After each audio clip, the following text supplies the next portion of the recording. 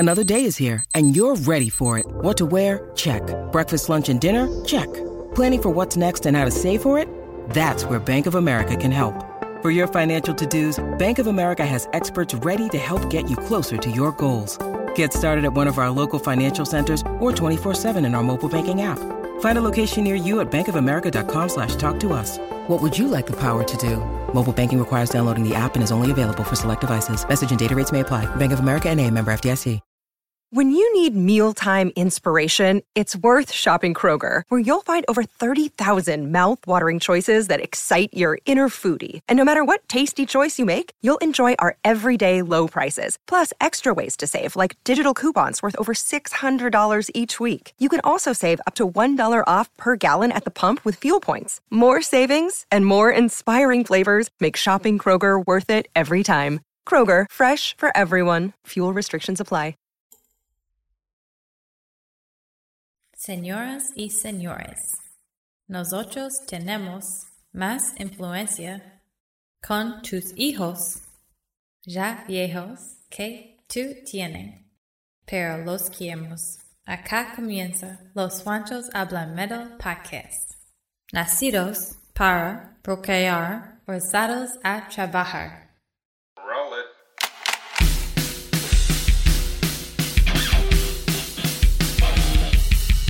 Desde las entrañas del mundo del rock y el metal, acá comienza Los Juanchos Hablan Metal.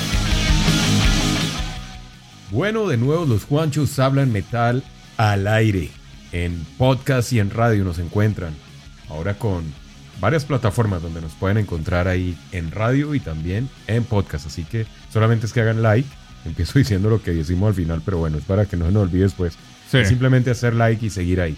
Y para eso también saludo a Juancho Dios, que hoy tenemos preparado un programa muy especial, no tan alegre para nosotros, los seguidores de la banda que sigue a continuación, pero pues como yo digo, a las personas que nos dan alegría hay que recordarlas con alegría.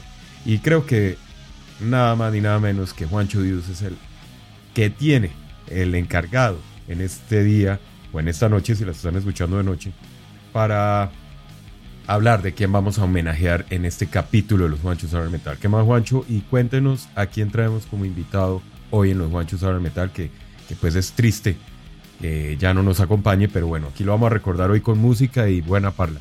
Sí, hermano, hoy tenemos un episodio especial, como usted dice, desafortunadamente especial, porque esta vez nos vamos a salir de nuestro contenido habitual del hard rock y metal y punk, para rendirle homenaje a un artista que se nos fue desafortunadamente hace unos días. Y pues es un artista importante, porque en mi opinión y en mi propia experiencia, a lo largo con bandas como Kiss y Iron Maiden y AC/DC, y todas esas bandas a las que nosotros adoramos, este trío de músicos también nos acompañaron en nuestra infancia y en nuestra trayectoria musical como buenos fans.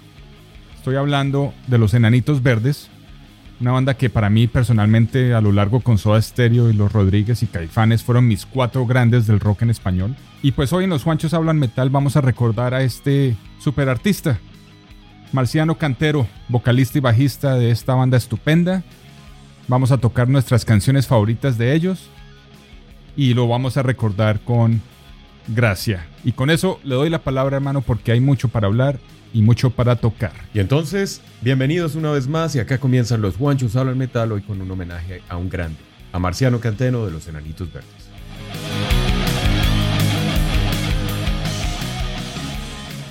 Estás escuchando Los Juanchos Hablan Metal.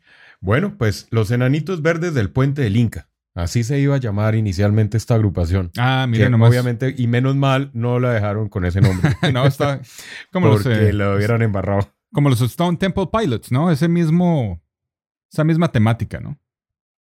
Sí. Sí, obviamente el nombre bastante largo hubiera sido muy para la época, ¿no? Porque hoy en día sí se usan nombres así largos y hasta más largos. Pero para la época creo que no hubiera sido un nombre apropiado, pero para los que no sabían, ese era el nombre que tenían ellos al inicio, los Enanitos Verdes del Puente del Inca. Y sí, tenía que ver obviamente con toda la cultura inca y todos esos guerreros y demás. Como que les gustaba esta cuestión. Una banda que yo creo que fue de las pioneras en hacer buen rock and roll en español. No digo pioneras porque ahí me caen a bate, porque empiezan que en el 68 y que en el 78. Habían bandas de rock en español. Bueno, sí, tienen toda la razón. Pero no digo que no de este calibre. del ¿no? movimiento, de ese Sí. movimiento que surgió a finales de los 80, Sí. con Hombres G y Prisioneros, todo este movimiento de rock en español. Creo que los Enanitos Verdes entraron con el pie derecho y entraron pegando durísimo, de entrada. Sí. Sin duda, una de las canciones más alegóricas del rock en español es El extraño de pelo largo. Yo creo que esa canción marcará y seguirá marcando un hito en la historia del rock en español. No sé, yo pienso que... Y es una canción que usted escucha, igual se la disfruta hoy en día, a pesar de que tiene tantos años y la han puesto tanto, ¿no? No Sí. está tan trillada, pero tiene una connotación bastante interesante. Bueno, como usted decía, un gran grupo, una gran banda para hacer tres. Sí. Yo siempre he dicho que... Muy completos. Genios, muy buenos Sí. músicos, hermano. Yo, hablando con mucha gente ahora que pasó este desastre, este fatídico suceso con Marciano Cantero, me puse a hablar con la gente y pues no era una banda en el momento, en la actualidad, con la que uno, pues digamos que pusiera a hablar con los amigos rockeros de la banda, ¿no? Cierto. Pero me causó mucha curiosidad ver amigos metaleros, ver amigos rockeros, rockeros de cepa, Ujú. hermano, conmocionados con la muerte de Marciano Cantero. Sí, hermano. Creo que hace mucho no veía pues un duelo tan grande en el medio del rock, sin importar que fuera metalero, rockero, vallenatero. Esta banda Ujú. la conocía a todo el mundo, hermano. Todo el mundo. Sí. Y a todo el mundo le gustaba. No he Sí. conocido uno en el momento con el que yo he hablado que diga que no. Alguna que otra canción la ha escuchado y le gusta. Y se identifica, ¿no? Aquí viene Ujú. una parte importante. Esto fue una agrupación que sacó canciones con las que uno se identificaba de chino, de pelado. Definitivamente, sí. Dígame si no. Es Y cierto. pues eso es lo que vamos a hablar hoy. Vamos a traer unas canciones favoritas. Quisiéramos traer muchas. Es que para mí fue muy difícil, la verdad, Sí. escoger las favoritas de Enanitos Verdes para Juancho Puerto Rock. Porque para mí hay más de 20, hermano. Muchas Sí, canciones sí. que me gozo. Es una banda que yo escucho seguido. Ahí en mis playlists, en diferentes playlists tengo canciones de ellos y las escucho, las pongo a sonar y me las gozo y me las disfruto igual con mi esposa. Ujú. Y con amigos, hermano. Pero pues esta noticia que nos llegó fue muy, como que no la esperaba nadie, hermano. Además que hace 15 días estaban tocando, hermano. Ellos estaban en gira por allá en Norteamérica, acaban de tocar Sí. en la Florida, en Orlando. Y estaba bien el hombre. Y vea, Sí. 15 días después ya no lo tenemos, hermano. Mano, Qué yo los tenía cosa tan pendientes. impresionante. Yo los tenía pendientes, pasaban por acá por DC y se me ocurrió mirar fechas y los tenía pendientes y se me pasó el día, hermano. Yo creo que por eso me dio tan duro la noticia porque fue una banda más que me perdí por bruto, ¿sí me entiendes? O sea, por estar ahí Sí, sí. despistado y se me fue este man y pues la verdad, hablar de Enanitos Verdes, o sea, usted lo que estaba diciendo al principio, que hay muchos que le asombró que la reacción de tanta gente entre metaleros y todo tipo de fans de música. Y a mí también, yo soy de esos, hermano, porque esta banda lo que es personal. ¿Sí me entiende? Lo que le entregan a uno como fan es música casi personalizada, ¿me entiende? Las letras Sí. le sirven a más de uno, se interpretan de diferentes formas dependiendo de lo que esté pasando en la vida de uno. Entonces, yo como fan de ellos, nunca estuve atento al historial de ellos, las vidas de ellos. Obviamente yo desde acá, desde los Estados Unidos, perdí el pulso del fanatismo del rock en español y pues yo personalmente me quedé con la música nomás, ¿no? Y yo creo que por eso me dio tan duro la noticia de su muerte, asumiendo que siempre iba a llegar el momento de verlos en vivo y me los perdí, hermano. Sí, entonces Suele pues pasar. me dio muy duro, Suele pasar. me dio muy duro. Bueno, pues acababan de hacer una gira antes de pandemia muy exitosa con los Hombres G, que se llamó Huevos Revueltos. Fue un Sí. éxito total esa gira, fue un exitazo, porque eran las dos bandas cantando todas las canciones de las dos bandas, pero las cantaban al tiempo, Ujú. ¿no? O sea, entre los dos. Y eso fue un hit, hermano. Sí. Eso fue una fiesta de rock en español súper chévere. Algo que pasaba con los Enanitos Verdes, porque yo indago, ¿no? Yo me pongo a hacerle preguntas ahí a ustedes que están de oyentes, pero pues cuando tengo el placer y la oportunidad de tenerlos al frente, les pregunto mucho sobre ciertas cosas. Y esta fue una banda que empecé a indagar con amigos precisamente el fin de semana. Y les decía a ustedes por qué les gustan Enanitos Verdes y otras de rock en español no. Y todos de cierta manera llegaban a una conclusión que es la misma que yo tengo. Y es que los Enanitos Verdes, a pesar de ser de un movimiento finales de los 80, donde casi todas las bandas de rock en español eran, digámoslo así, mamadera de gallo, ¿sí? En letras y en... Sí. Estos no. O sea, tenían sus canciones alegres, como El extraño de pelo largo, pero si uno analiza El extraño de pelo largo es una historia. Sí, son historias, sí. Que seguramente al día de hoy muchos identifican. No era el agüita amarilla y... a eso voy. Esas pendejadas. Y yo no me llamo Javier y toda esa vuelta, ¿no? No, a mí me gustan igual. O sea, yo no tengo problema con el rock en español porque pues igual crecimos con eso y pues me las gocé y me las disfruto también a veces en farras. Pero digamos que Enanitos Verdes sí se salía del contexto, igual que un Caifanes. Sí. Las letras eran más profundas, eran diferentes. Eran Soda y composiciones, los Rodríguez ahí. Soda Stereo también. Y pues lo que usted dice, hermano, yo creo que una de las canciones que más me impactaban a mí en su momento, pero bueno, ya ahorita vamos a hablar de canciones, vamos a analizar sobre todo la vida y la trayectoria de esta gran banda y de este gran maestro. Yo digo maestro porque era un genio musical. Horacio Eduardo Cantero Hernández, para que sepan cómo era el nombre real. Marciano Cantero, un hombre que nunca fue pintoso, para nada. ¿Sí? Sí. O sea, el man logró el éxito por buen músico. Sí, porque el hombre ni facha, ni... No le importaba esa vuelta, ¿no? El man, eso no le importaba. Sí. Un tipo muy sencillo. Si usted lo ve desde el principio, el tipo siempre salió con su camiseta, un saco, una chaquetica por ahí. Y eso, chaquetas muy gafas. poco, unas polo, que era un hombre de polos, de camisas polo, camisetas polo. Sus gafas de visión astronómica, que se caracterizaba por eso. Pico de botella, ¿cómo sí, no sé? Sí. Sí. Y sencillez, ¿no? Sencillez en su facha. No tenía show, no era un showman, porque tampoco lo fue. No era un tipo que se la pasaba corriendo por el escenario y brincando y nada.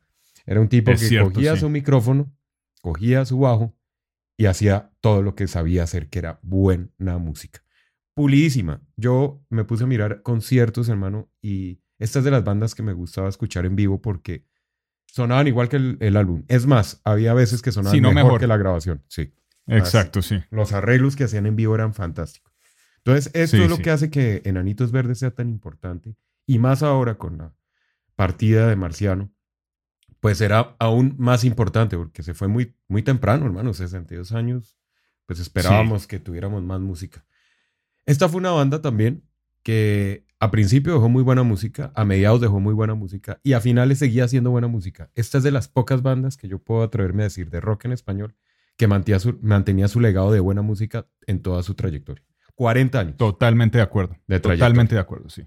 No, o sea, nunca tuvieron sus bajones. Como toda banda, tuvieron sus tropiezos y tuvieron sus separaciones ahí cortas. Pero ahí seguían, hermano, sus 13 integrantes dándole. ¿Y cuál es la pregunta que queda ahora? ¿Qué va a pasar con los 2 integrantes que quedan?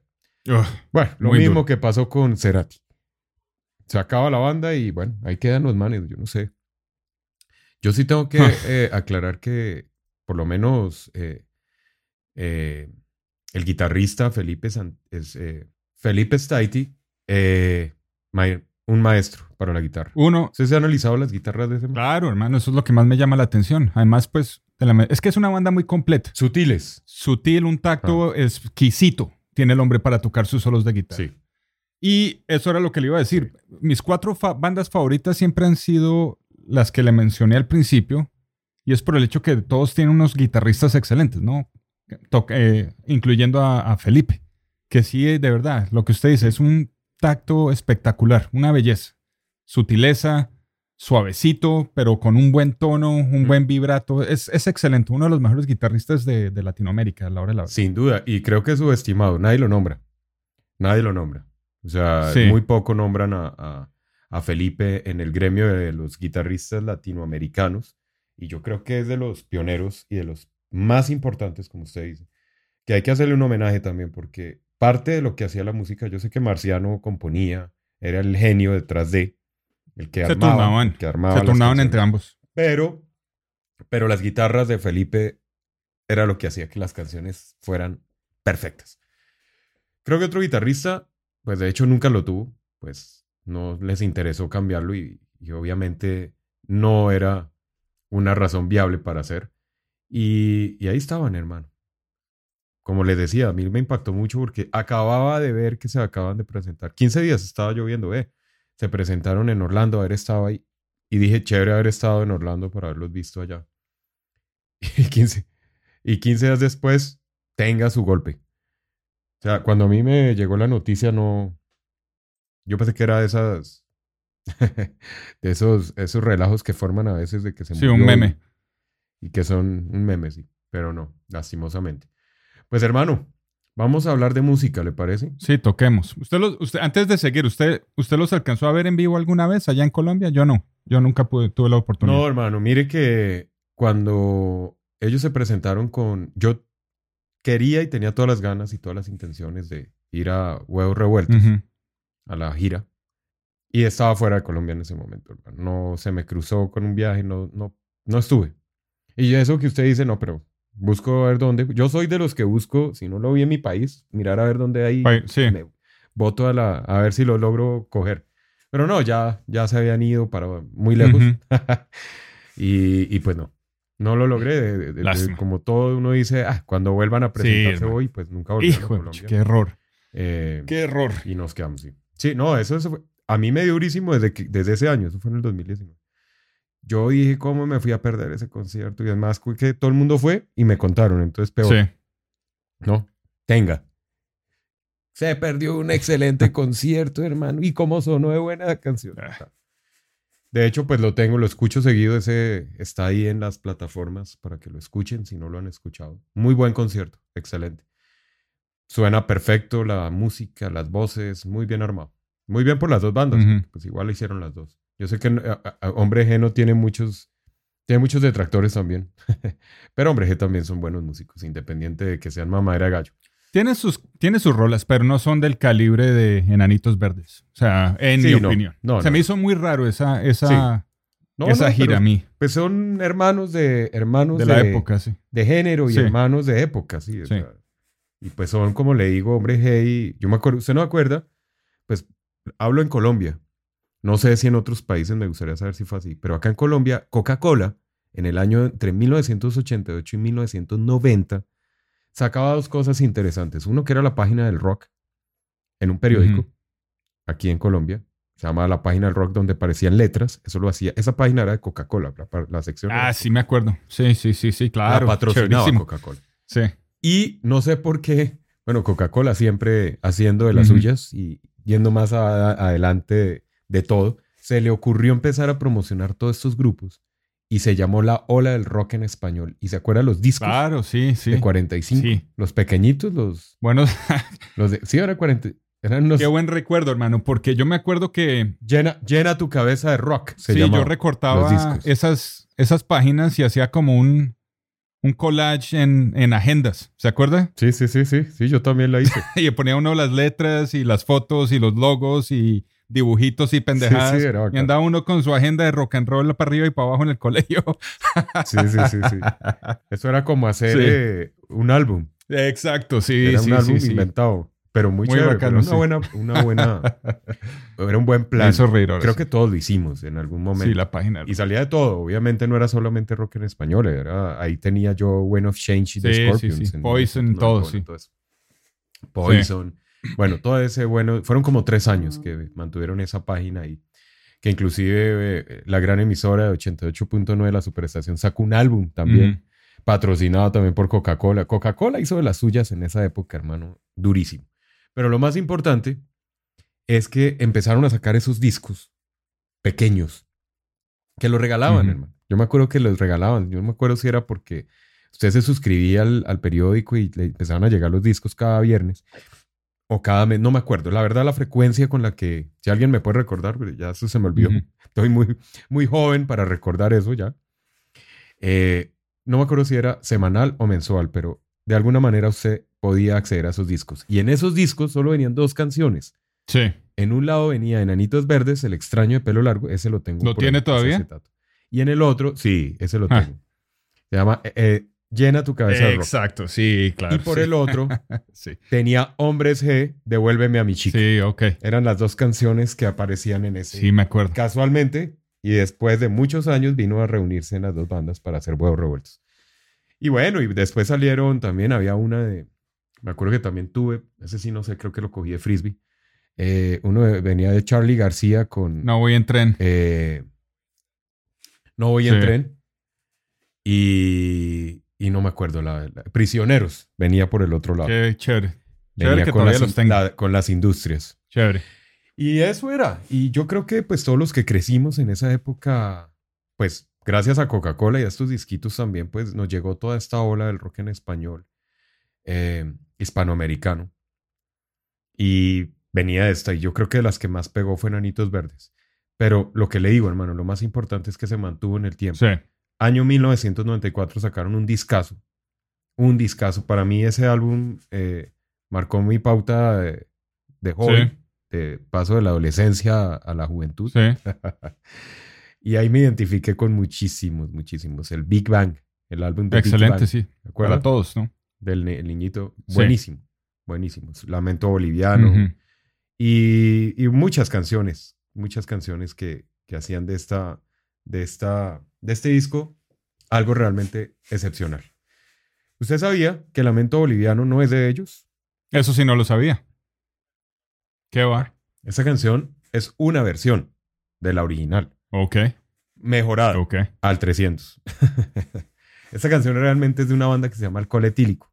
Yo no sé si usted se acuerda de esa banda. Yo sí me acuerdo. Sí, señor. Alcohol Etílico. Claro. Buenísima banda también. Oye, y es que en esa época salieron buenas bandas que no salieron y no surgieron. Sí. Lástima, porque esta de Alcohol Etílico era una rebandota. Claro que sí. Una rebandota. Sí. Y pues ellos son los que se encargaron de hacer esta canción. Que después la cogieron y yo no sé, estos maes tenían ¿cómo le dijera? Una forma para transformar canciones impresionante. Uh-huh. Y eso fue lo que hicieron estos tipos. Cogieron y le dieron una vuelta impresionante a esta canción. Lo que no sabe la gente es que no fue porque lo hubieran plagiado ni porque se la hubieran quitado, sino porque simplemente la cogieron y en mutuo acuerdo dijeron, háganlo, se las dejamos a ustedes a ver qué hacen. Se las dejaron interpretar. Y se las dejaron interpretar. Exactamente. Y bueno, ahí viene esa pequeña curiosidad de esta canción. Interesante. Que es de Alcohol Etílico. Venga, la tocamos aquí un rato. Ahí como para que se recuerden la de Alcohol Etílico, para que se vean. Tranquilo, es mi situación, una desolación. Es como un lamento boliviano. Y un día empezó y no va a terminar. Y a nadie hace daño.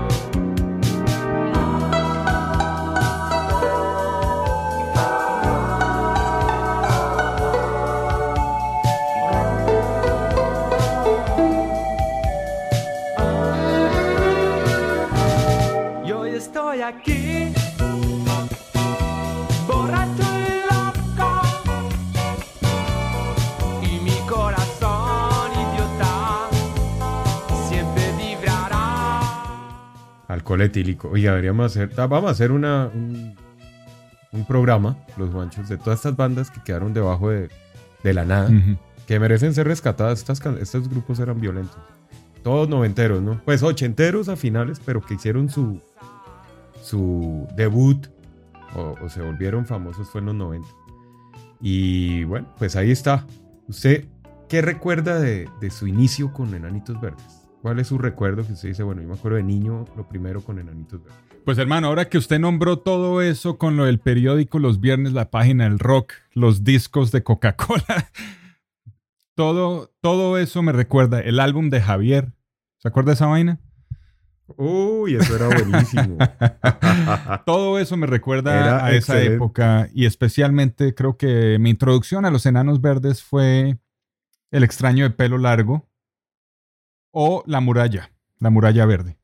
Esas fueron mis mis primeras canciones que escuché de ellos. Pero sí, hermano, todo eso se queda así. Ese es el mismo recuerdo que tengo. Y ahorita me abrió la mente a todo. Hasta puedo oler el colegio cuando estábamos coleccionando el álbum de Javier y estaba sonando todo eso y todo eso. Eso era muy, muy bacana esa época cuando estábamos peladitos. Sí, y yo me acuerdo que en el 94 yo estaba como terminando colegio ya. Sí, claro. Ya estaba terminando colegio y sacan este álbum donde viene una canción que me encanta, Uh-huh.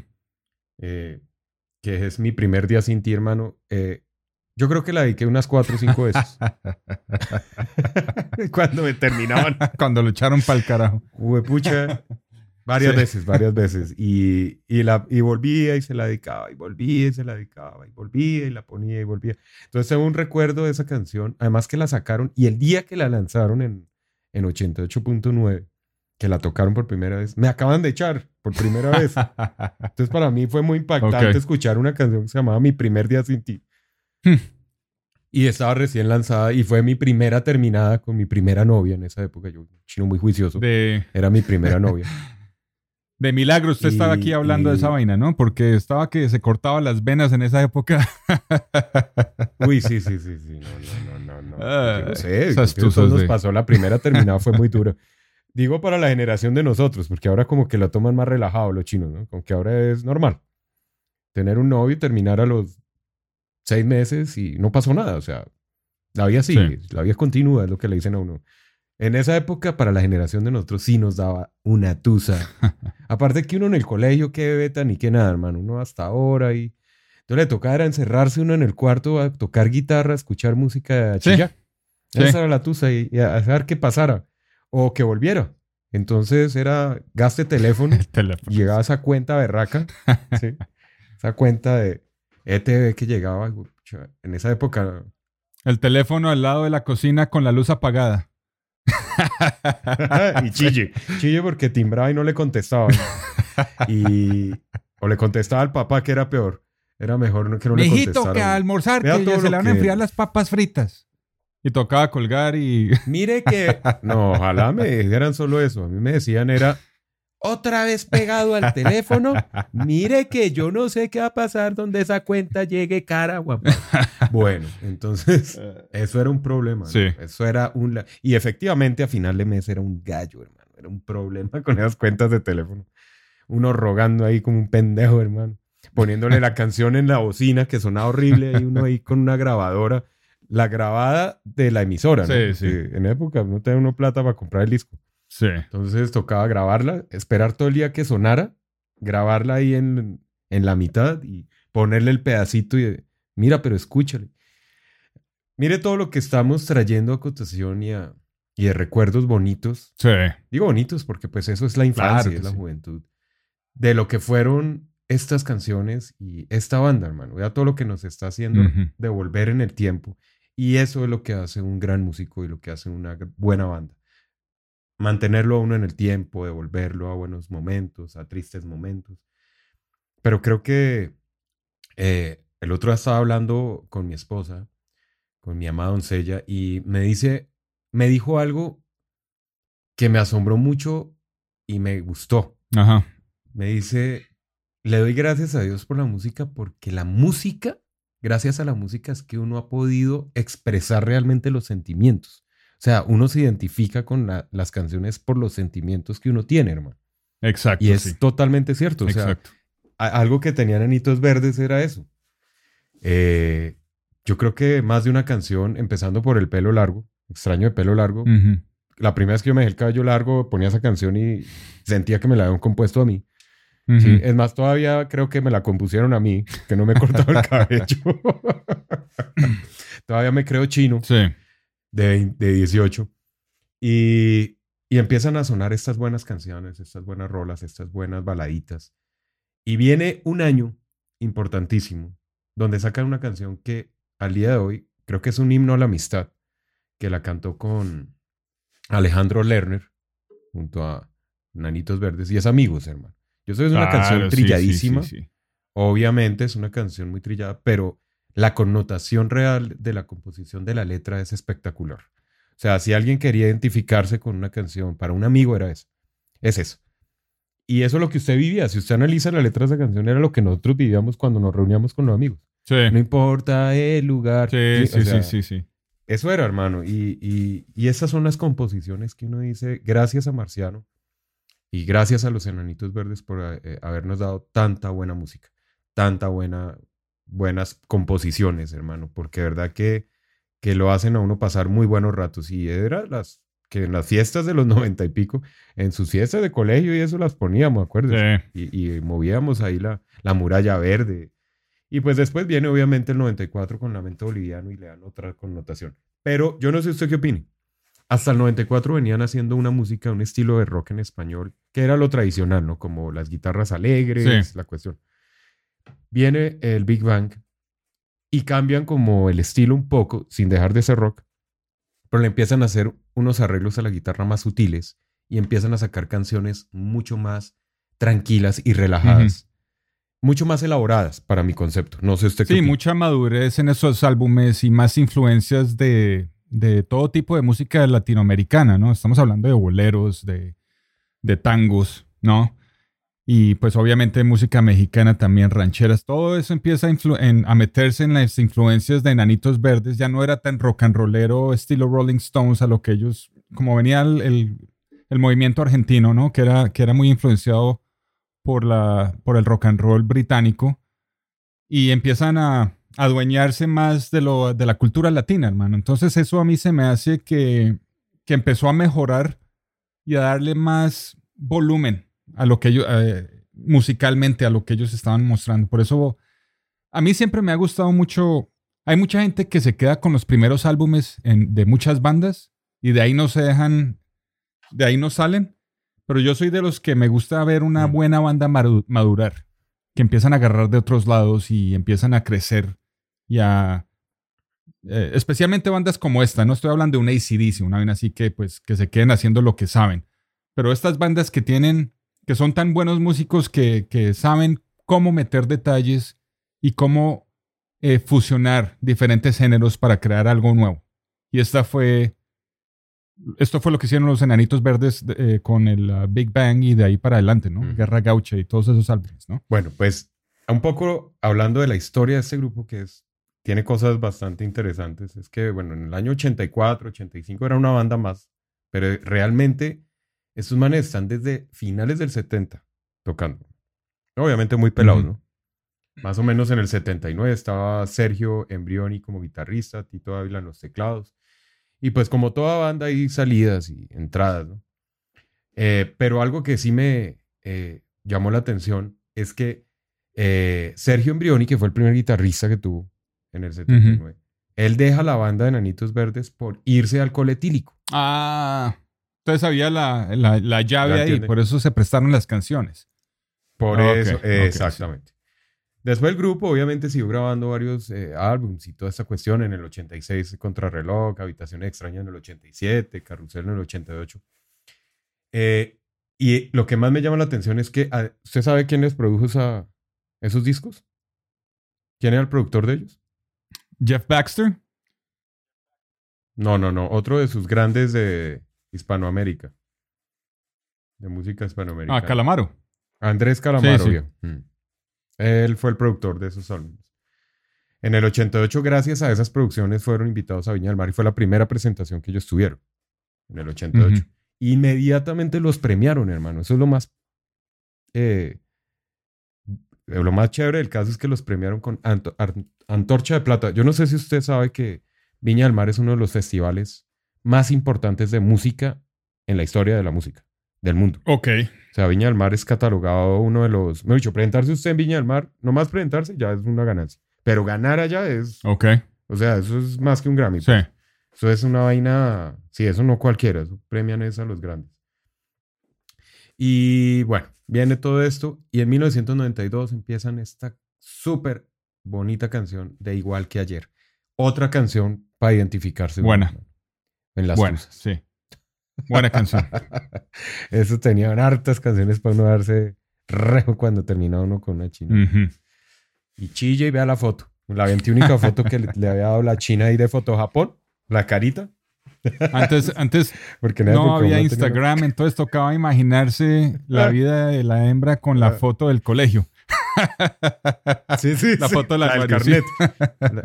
La del carnet del colegio. Eso. Entonces, cuando pasaba el año, le regalaba uno el carnet y eso lo conservaba Sí. uno como, mejor dicho, un tesoro, güey.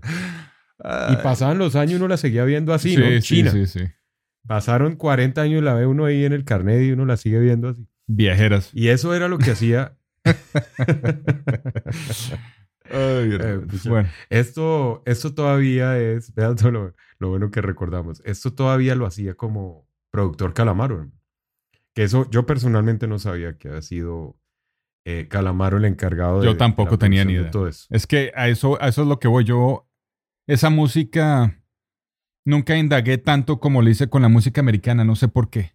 Sino lo que disfruté fue la música, nunca el historial detrás de ellos, ni nada de eso. Yo no tenía ni idea que Calamaro era productor, ¿sí me entiendes? Sí. O sea, de otras bandas. Este disco del 92, que entre otras cosas tenía amigos que, como dije, y que no mucha gente sabía que contó con la colaboración de Alejandro Lerner ahí. Ujú. Pues la segunda voz, si uno la analiza, ahí está. Fue disco de oro en Argentina, hermano. Este álbum del 92. Solamente con esos dos sencillos se taparon, hermano, y salieron a ser número uno durante mucho tiempo. Ujú. Duraron estas canciones de número uno. Se turnaban igual que ayer, amigos, igual. Después ya viene una gira por toda Hispanoamérica. La hicieron, la sacaron con amigos. Bueno. Y viene el 94 con Bing Bang y obviamente fue un exitazo otra vez. Este no fue oro, pero fue disco platino. Es que mire lo interesante de Nanitos, hermano. Es que vendían berracamente. Yo no sé qué tanto venderían las otras de rock en español. No le he hecho mucho seguimiento a esa parte. Pero estos, hermano, sacaban un disco y vendían impresionantemente. Sí. Impresionantemente. Y pues obviamente con Lamento Boliviano, hermano, que esa canción hasta el día de hoy la tocan y la ponen en todas las Sí, fiestas. esa es Bueno, acá en esa se convirtió Colombia. en el meme de como al estilo Wonderwall de Oasis, ¿no? Es la misma. Todos Sí. los artistas de la calle agarran una guitarra y se la saben, pues, y la empiezan a tocar y en las fiestas llega el tipo y saca su acústica y la toca. Es la misma, es el mismo cuento, el mismo chiste. Sí. Me hace reír eso. Pues una de las anécdotas más interesantes de Los Enanitos Verdes es decir que a pesar de que esa canción no fue original 100% de ellos, Ujú. ¿sí? Que fue una versión, fue una canción que les dio un salto impresionante. Llenaban los estadios, hermano, y una de las anécdotas que ellos cuentan es cuando llenaron la Plaza de las Naciones Unidas de Buenos Aires con 50,000 personas, hermano, para el lanzamiento de este álbum. Imagínese, eso para una banda de rock en español me parece que es mucho, ¿no? Pues no Ujú. sé. Y después se van a la playa El Silencio en Lima y llenan con 60,000 espectadores. Creo que, no sé si alguna otra banda ha llenado igual, pero hicieron 129 conciertos en toda Latinoamérica y Estados Unidos y todo era un lleno total.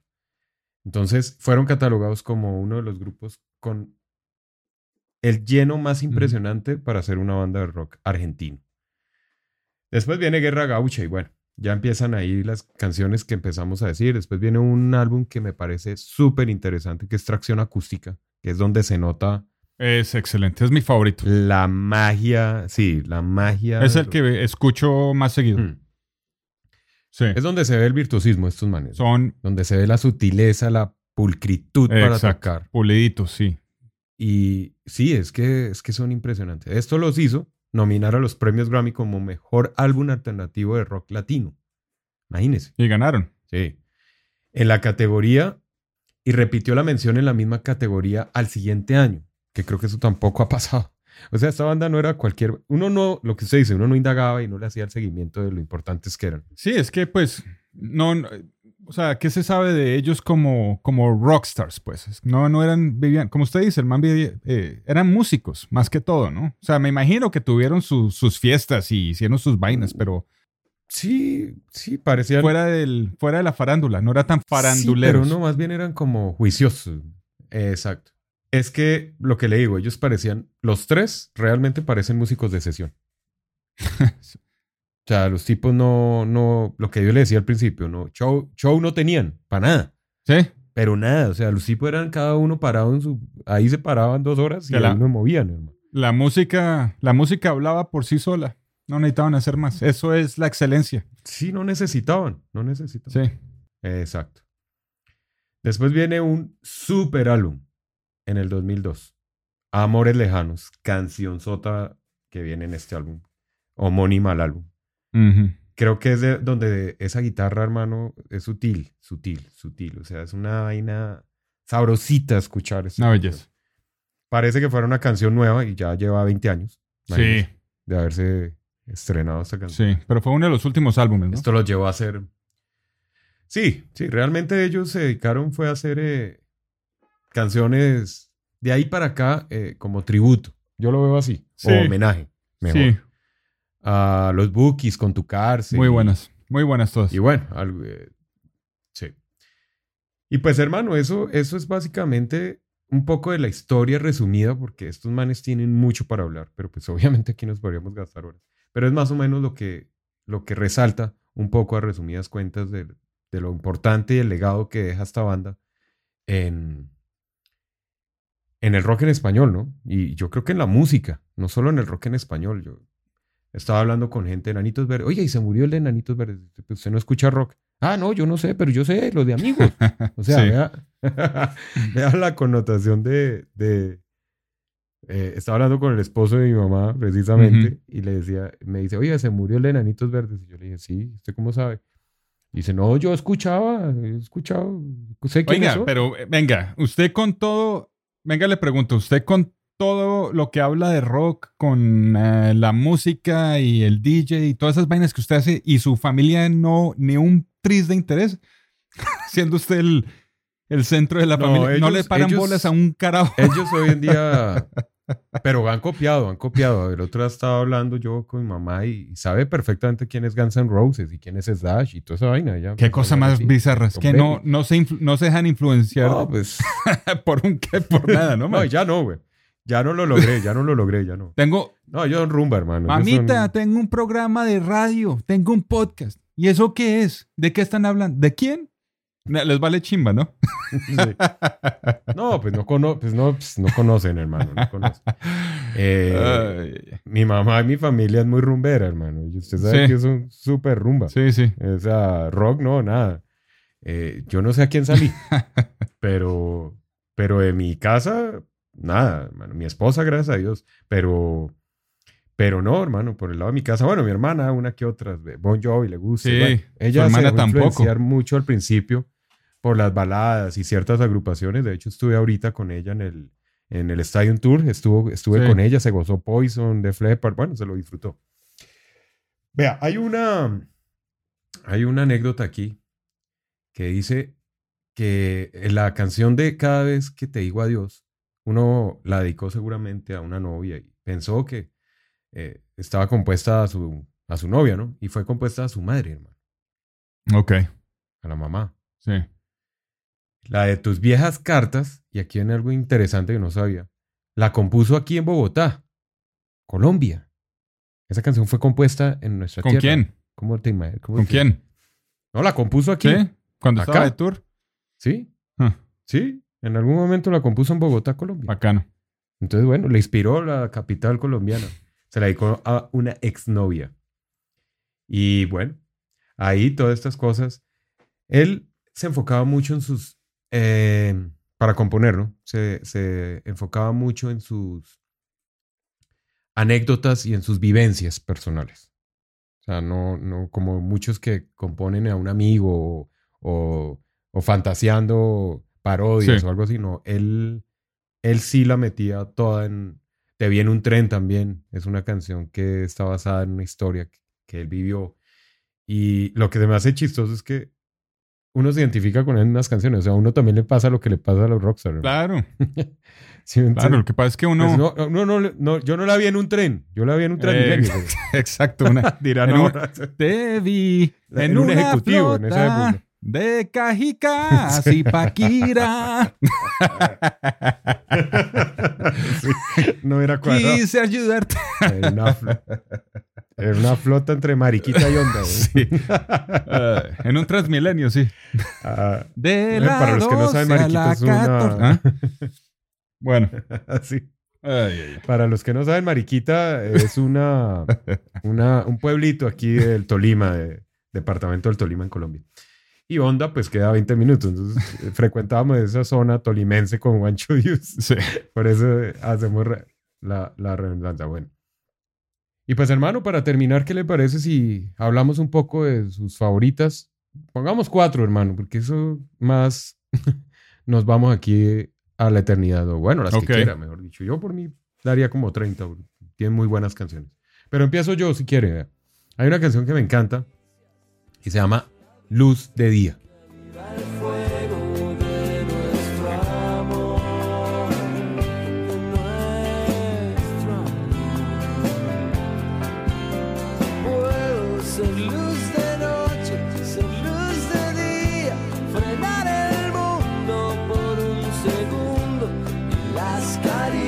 Serán la brisa que aviva el fuego de nuestro amor, de nuestro amor.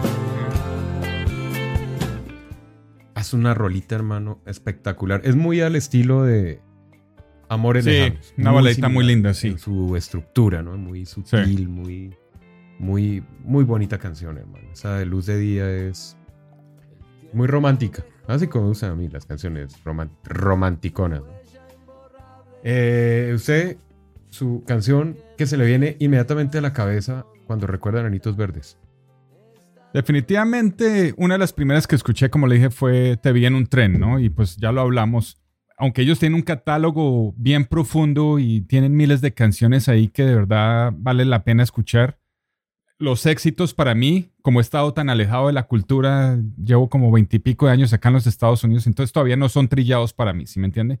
Este tipo de canciones todavía tienen mucho significado para mí, ¿no? Y pues me dan mucha nostalgia profunda, ¿no? Y es una de esas rolas, como dijimos, que se puede decir que las canciones, las letras de esta canción Te vi en un tren, cualquier persona se puede identificar con ellos, ¿no? Por lo mismo que dijimos. Sí, claro. Estar en tren, flota, lo que sea. Estar en un Transmilenio. En un avión. En la flota, en los buses. En un barco. En los camiones, como dicen en México. En una todos. chalupa. Donde sea. Exacto. Entonces, esa siempre ha sido una de mis favoritas. Es una canción bacana, es rock and roll suave, pero chévere, man.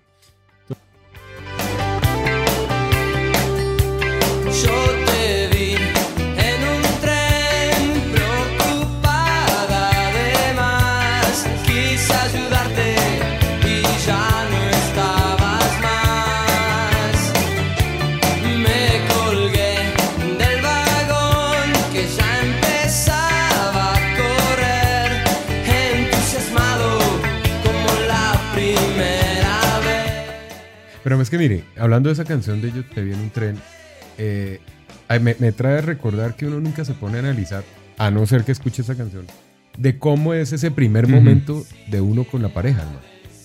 Tiene que haber un momento cero de química, ¿no? De esa mirada de primera vez, que como que dice uno, joder madre, acá fue la vaina, acá hay algo, aquí hay algo interesante.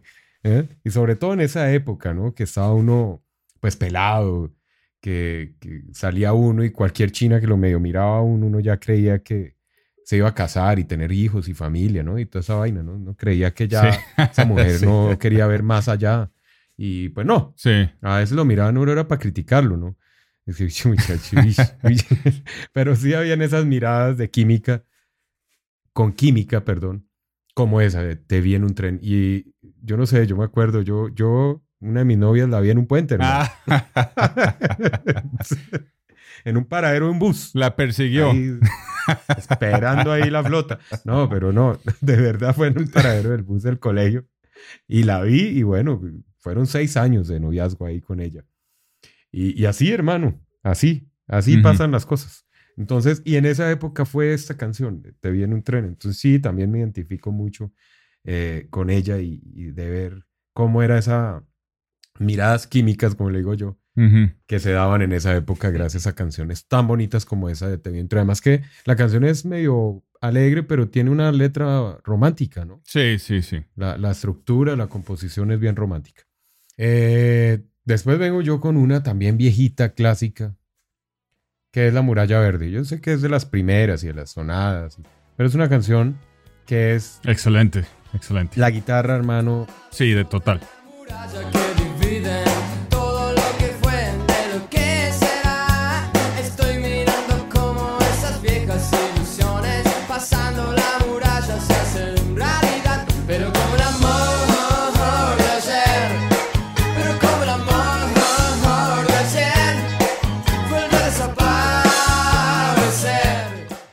Buenísimo. Es que es la melodía de esta canción.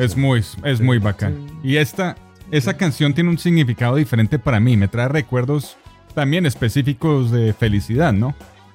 ¿Usted nunca le pasó? Bueno, esta la escuché una vez al día siguiente después de coronar. Con una hembra que me tenía loco, ¿no? O sea, le caí y se hizo la vaina. Usted sabe, me levanté. O sea, nos fuimos de parranda, todo. Me levanté con una guayaola, hijo de madre, pero contento, hermano. Me monté en el carro para irme a trabajar y esta rola estaba sonando ahí en mi radio. Le subí el volumen y la canté a todo pulmón de felicidad, pues, ¿no? O sea, estaba más enamorado yo que un palomo azul. Y esta canción, hermano, cada vez que la escucho me recuerda ese momento así... De esa relación que tuvo en ese momento que era feliz, pero que terminó en un desastre, el hijo de madre. Después. Sí. Pero esta me trae los buenos recuerdos de esa vez. Muy, muy bacana. Muy, muy bacana. Me encanta esa canción, La Muralla Verde. Una de mis favoritas también. Sí, muy buena. Muy buena canción y muy alegre. A mí me recuerda mucho la época del colegio, muchísimo. Lo que usted dice, es una canción que le alegraba a uno el rato. Yo creo que haciendo tareas sonaba en la emisora y me faltan 4 materias todavía por hacer tareas, 11 de la noche un domingo, pero sonaba esa canción y me paraba del escritorio a cantarla y a bailarla y volví, me sentaba y duraba contento como media hora hasta que me recordaba que tenía que volver a sentarme a hacer, me quedaban 3 materias más por hacer tareas. Pero esa canción me alegraba el rato, mucho, por eso la tengo ahí, me recuerda mucho la época del colegio. Otra de mis favoritas, así como para mencionar... por el resto de tus días, una canción que me encanta, pero más que todo la versión de tracción acústica, hermano. Sí.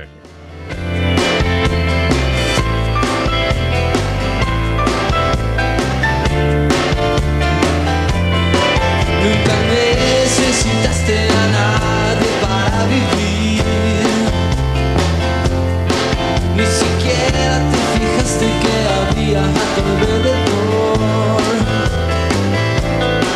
Desesperado mirabas las paredes de tu habitación. Esta canción, hermano, lo que estábamos hablando hace un rato, lo dice Marciano, ¿no? En una entrevista que le hizo a Rolling Stone. Dice, es una de las primeras canciones que compusimos con Felipe y una buena muestra de nuestro estilo de cantar cosas tristes con estribillos súper felices. Y ahora tendrás que seguir cargando tu cruz por el resto de tus días, ¿no? Dice la letra, pero en un ambiente casi festivo. Me gusta mucho. Sí, la canción es arriba. A mí no se me hace tan festiva, hermano. Esta canción tiene matices de una canción pesada temáticamente. O sea, yo no sé cómo la percibe usted, pero yo la percibo de esa forma. Yo no la siento así una canción feliz. Es una canción que empieza el unplugged, pero tiene un ambiente pesado. No pesado así de oscuridad ni nada, sino como de un significado más profundo en cuanto a la música se refiere, ¿no? A mí me encanta esta canción. Pues, hermano, lo que usted dice es cierto. Y si uno se pone a analizar la connotación de verdad de la letra como tal, sí es una letra densa. O sea, nomás esa parte que usted acabó de nombrar de ahora tendrás que seguir cargando tu cruz, ¿no? Por ejemplo, hay un pedazo que dice nunca necesitaste a nadie para vivir. Ni siquiera te fijaste que había a tu alrededor. O sea, es como una cierta depresión, ¿no? Sí, una situación en la que muchos hemos pasado, personalmente, ¿sí me entiende? O sea, es pesadonga. Es como depresiva la letra. Es como de alguien que está cantándole a alguien que está deprimido, hermano. Dice, desesperado mientras las paredes de tu habitación y gritaste muy fuerte, pero nadie te conoció. Es densa la canción. Sí. Pero la melodía es alegre. Eso es como escuchar las canciones de Héctor Lavoe, tal cual. Pronto llegará el día de mi suerte. Sí, Canción más desastrosa del mundo. Sí, que le murió hasta la mamá, hermano, y todo el mundo bailándola y más aguardiente y madre. Una banda americana que hace eso bastante y es una de mis favoritas. No es del género del metal, es del rock clásico, hard rock en la época de los 60s. Era Creedence Clearwater. Ah, sí, claro. No sé si a usted le gusta claro, esa. Ellos tenían unas letras pesadísimas, hermano, sobre todo de la guerra de Vietnam, pero con unas melodías súper alegres. Bad Moon Rising es una de esas. Es por el estilo de estas canciones que hacían ellos. Pero bueno, oye, usted sabe que, haciendo el paréntesis, usted sabe que esa banda la usamos mucho o la usan mucho en el mundo de la Harley para las ruedas, esa banda, las canciones de ese grupo. Claro, es una de mis favoritas. Pero no sé qué tanto tenga que ver con Harley Davidson. Eso es más música de protesta en la época. Pero por eso le digo, me causa curiosidad porque suenan mucho. Pero es que es un blues muy bacano y obviamente... relajante para ir pero póngale cuidado a las letras y va a ver Run Through the Jungle, Bad Mood Rising, Fortunate Son. Todas esas son canciones de protesta de la guerra de Vietnam y muy, muy bacanas. Pero bueno, eso es otro tema para otro día. ¿Qué otra canción le gusta a usted así? Bueno, hay una canción también, me voy para otra así alegrona, que es Guitarras Blancas. No hablen ahora de Nueva York, estar en Roma o en Disney World. Yo solo quiero que nos dejen bailar acá.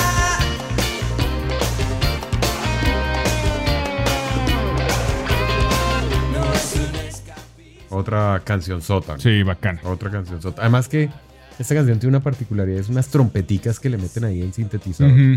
Que pareciera que fueran salidas de la nada, no sé. O sea, al principio uno dice, no, eso no, se les fueron ahí. Pero después escucha uno toda la canción y sí, ¿no? Sí. Bien metido. Excelente. El para. Muy buena.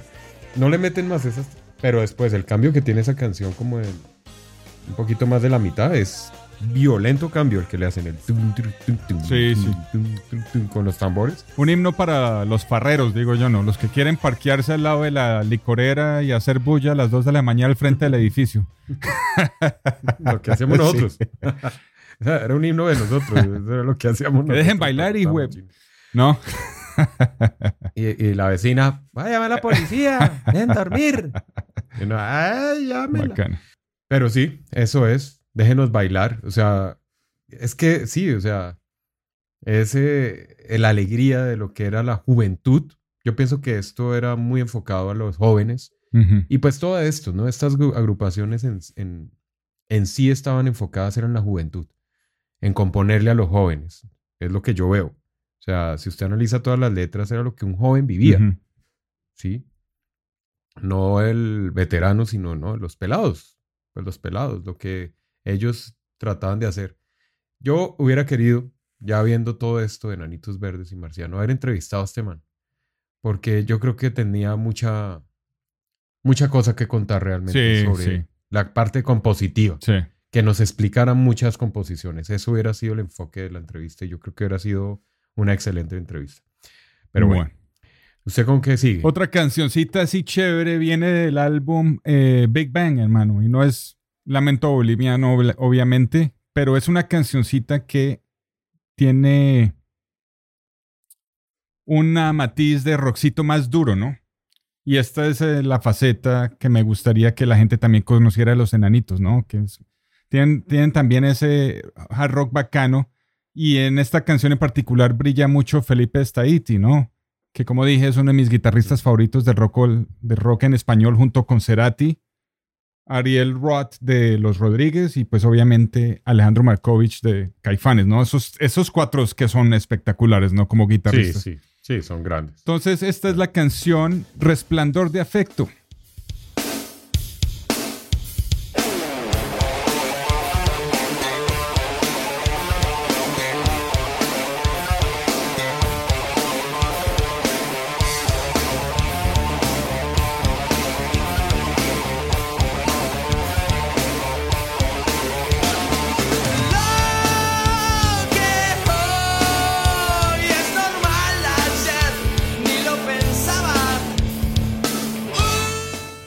del 1994. Una super rola, una guitarra bacana y pues rockera, hermano. Eso es lo que me gusta, total, ¿no? Y hay bastantes por ahí metidos, ¿no? De ellos que son rockeras así, ¿no? Sí. Pues a mí lo que me causa curiosidad es ver cómo lo catalogan a los Enanitos Verdes. Los catalogan dentro del movimiento rock en español, rock latino, folk rock, rock alternativo y new wave. Tienen de todo, sí. Yo, hermano, una canción que me gusta muchísimo, es demasiado melancólica, demasiado, y la letra es otra letra para darse un tiro. Sí. Pero pues también le dejan una enseñanza bastante importante, y es El Guerrero. Buenísima, sí. El camino le dieron la clave, la muerte no termina con todo. Dos cosas distintas, los sueños y el destino final. Ya se marchó, no volverá. Un buen guerrero. Y en la versión en vivo, que toca el acordeón Julieta Vanegas ahí con ellos, buenísima la canción. Excelente, sí. El Guerrero, además que la letra, la guitarra con su slate, o sea, es una canción muy bien armada. Triste en melodía, súper triste, pero la letra, al contrario, sí habla de un guerrero, de ser fuerte, mejor dicho. Que hay que ser fuerte, que no hay que echarse para atrás. Sí. Y es una canción que emotivamente me gusta mucho, la escucho seguido, me parece bacana. La escucho a veces para subir el ánimo, siendo una canción de balada triste, pero sube. O sea, un guerrero no mira hacia atrás. Sí, el mensaje, sí. Y es verdad, es mensaje bastante emotivo, y musicalmente, hermano, en esto de tracción acústica, y es una canción que tiene tanto para escuchar en los detalles, hermano, que cada vez se escuchan más bonitos. Exacto. ¿No? Cada vez se encuentra algo ahí que uno dice, hijo de madre, esto es una belleza. No, la instrumentación es espectacular. Sí. Es una super rola. Eso que usted acaba de decir. Cada vez que uno la escucha le encuentra un sabor más bacano a la canción. Tiene unas estructuras y unos cambios fascinantes. No, un genio. Y me podría quedar acá hablando de Cuarto Poder. Esa sí es una canción alegre. ¿Usted la ha escuchado? Sí. Era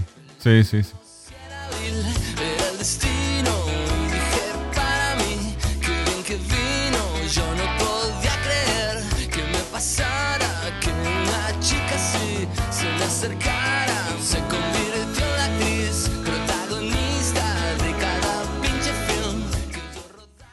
Buenísima, además que el video es súper bueno. Es muy chistoso el video. Sí. Por si no lo han visto, véanlo. No les voy a hacer el daño de contarles del video, pero es un video muy curioso porque... Bueno, sí, les voy a dañar el video. Es un video donde el hombre como que trata de ser el rockstar que fueron los demás, ¿no? Cerati, inclusive... ¿cómo se llama?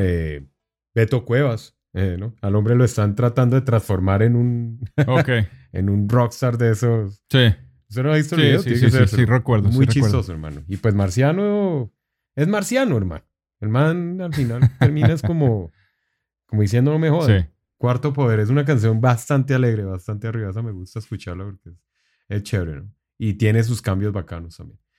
Y no, hay muchas, hermano, muchas. Y tal vez de las canciones de verdad, como decía al principio, que más me marcó a mí mi adolescencia, mi juventud, fue Mi Primer Día Sin Ti, por todas las terminadas que tuve. Sí. Siempre que terminaba con una china ponía canciones, hermano. Siempre. O sea... La canción que más me tocó a mí, y eso fue después de un tiempo, y ya la mencionamos hace un rato atrás, pero fue del álbum Amores Lejanos.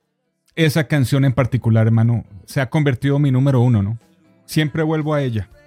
No me atraen ni me interesan. Y aunque hoy no estás, voy planificando una y otra vez amores lejanos. Y aunque hoy no estás, te abro mis brazos. y fue de sus últimos álbumes, como dijo usted, ya casi 20 años, hermano, pero atemporal, como todas las de ellos. Una baladita con unas melodías excelentes, el bajo carga la canción, muy sutil, pero unas melodías, unas líneas muy bacanas. Las guitarras, como usted dice, mejor dicho, una rolota. Qué vozarrón que tenía Marciano. Y unas letras excelentes, hermano. Bien hecha. Con ese solo de guitarra espectacular, el Hammond acompañando también. Sí. Todo lo que usted habló, esta es mi canción favorita. Y la descubrí después de un tiempo. Usted sabe que uno se mete en su cuento y se olvida de bandas por cierta cantidad de meses o un año. Claro, porque esa canción es del 2002 y usted ya en el 2002 llevaba 15 años casi fuera. Sí. Y pues esto no llega allá, hermano. Esto no es que siga sonando allá en Estados Unidos.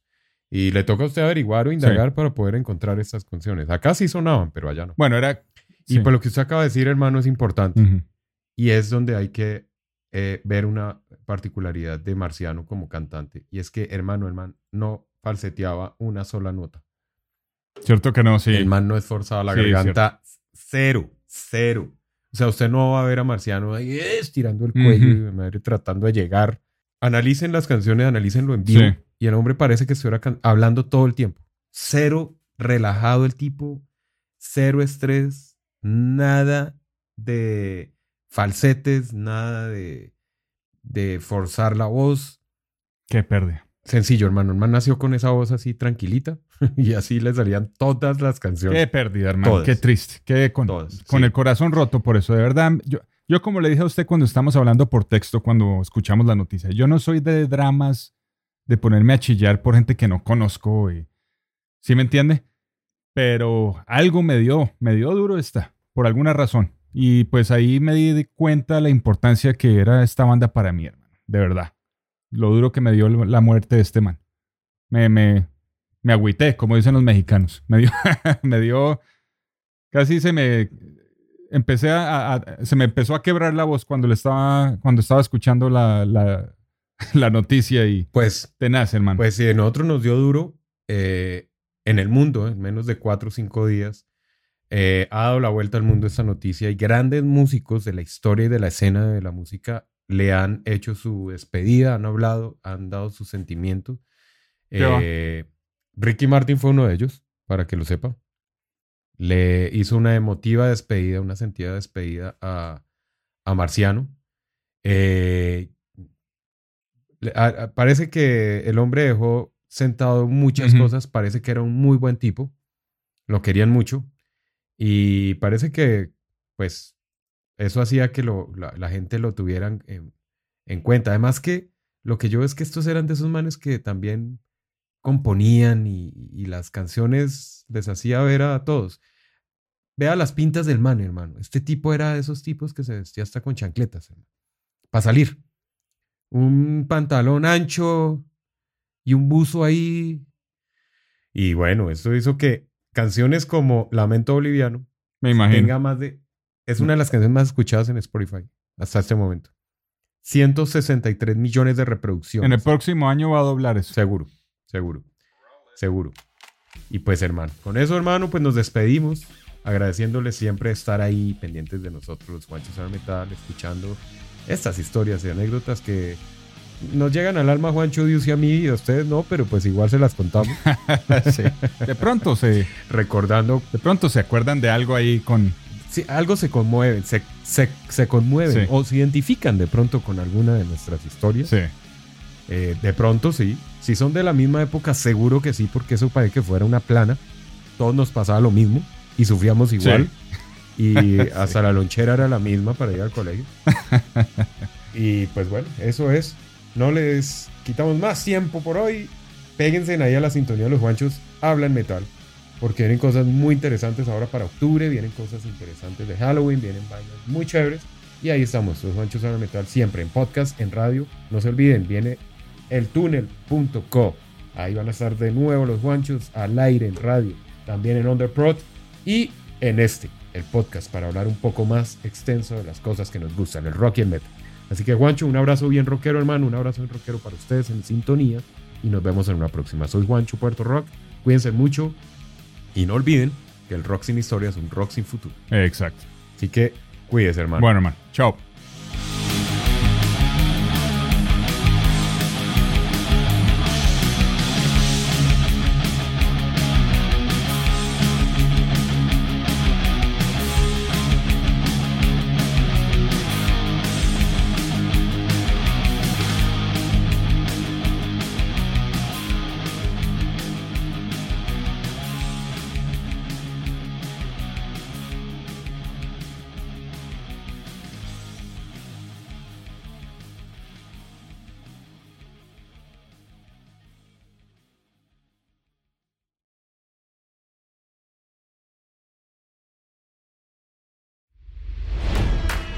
It's NFL draft season, and that means it's time to start thinking about fantasy football.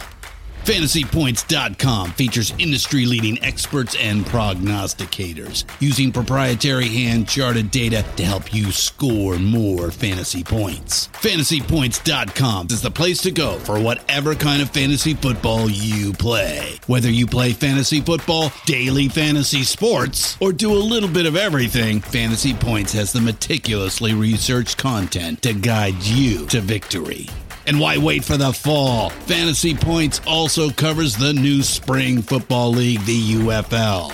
Join the guru, John Hansen, Scott Barrett, Joe Dolan, and other massive names in the fantasy football universe with an exclusive offer.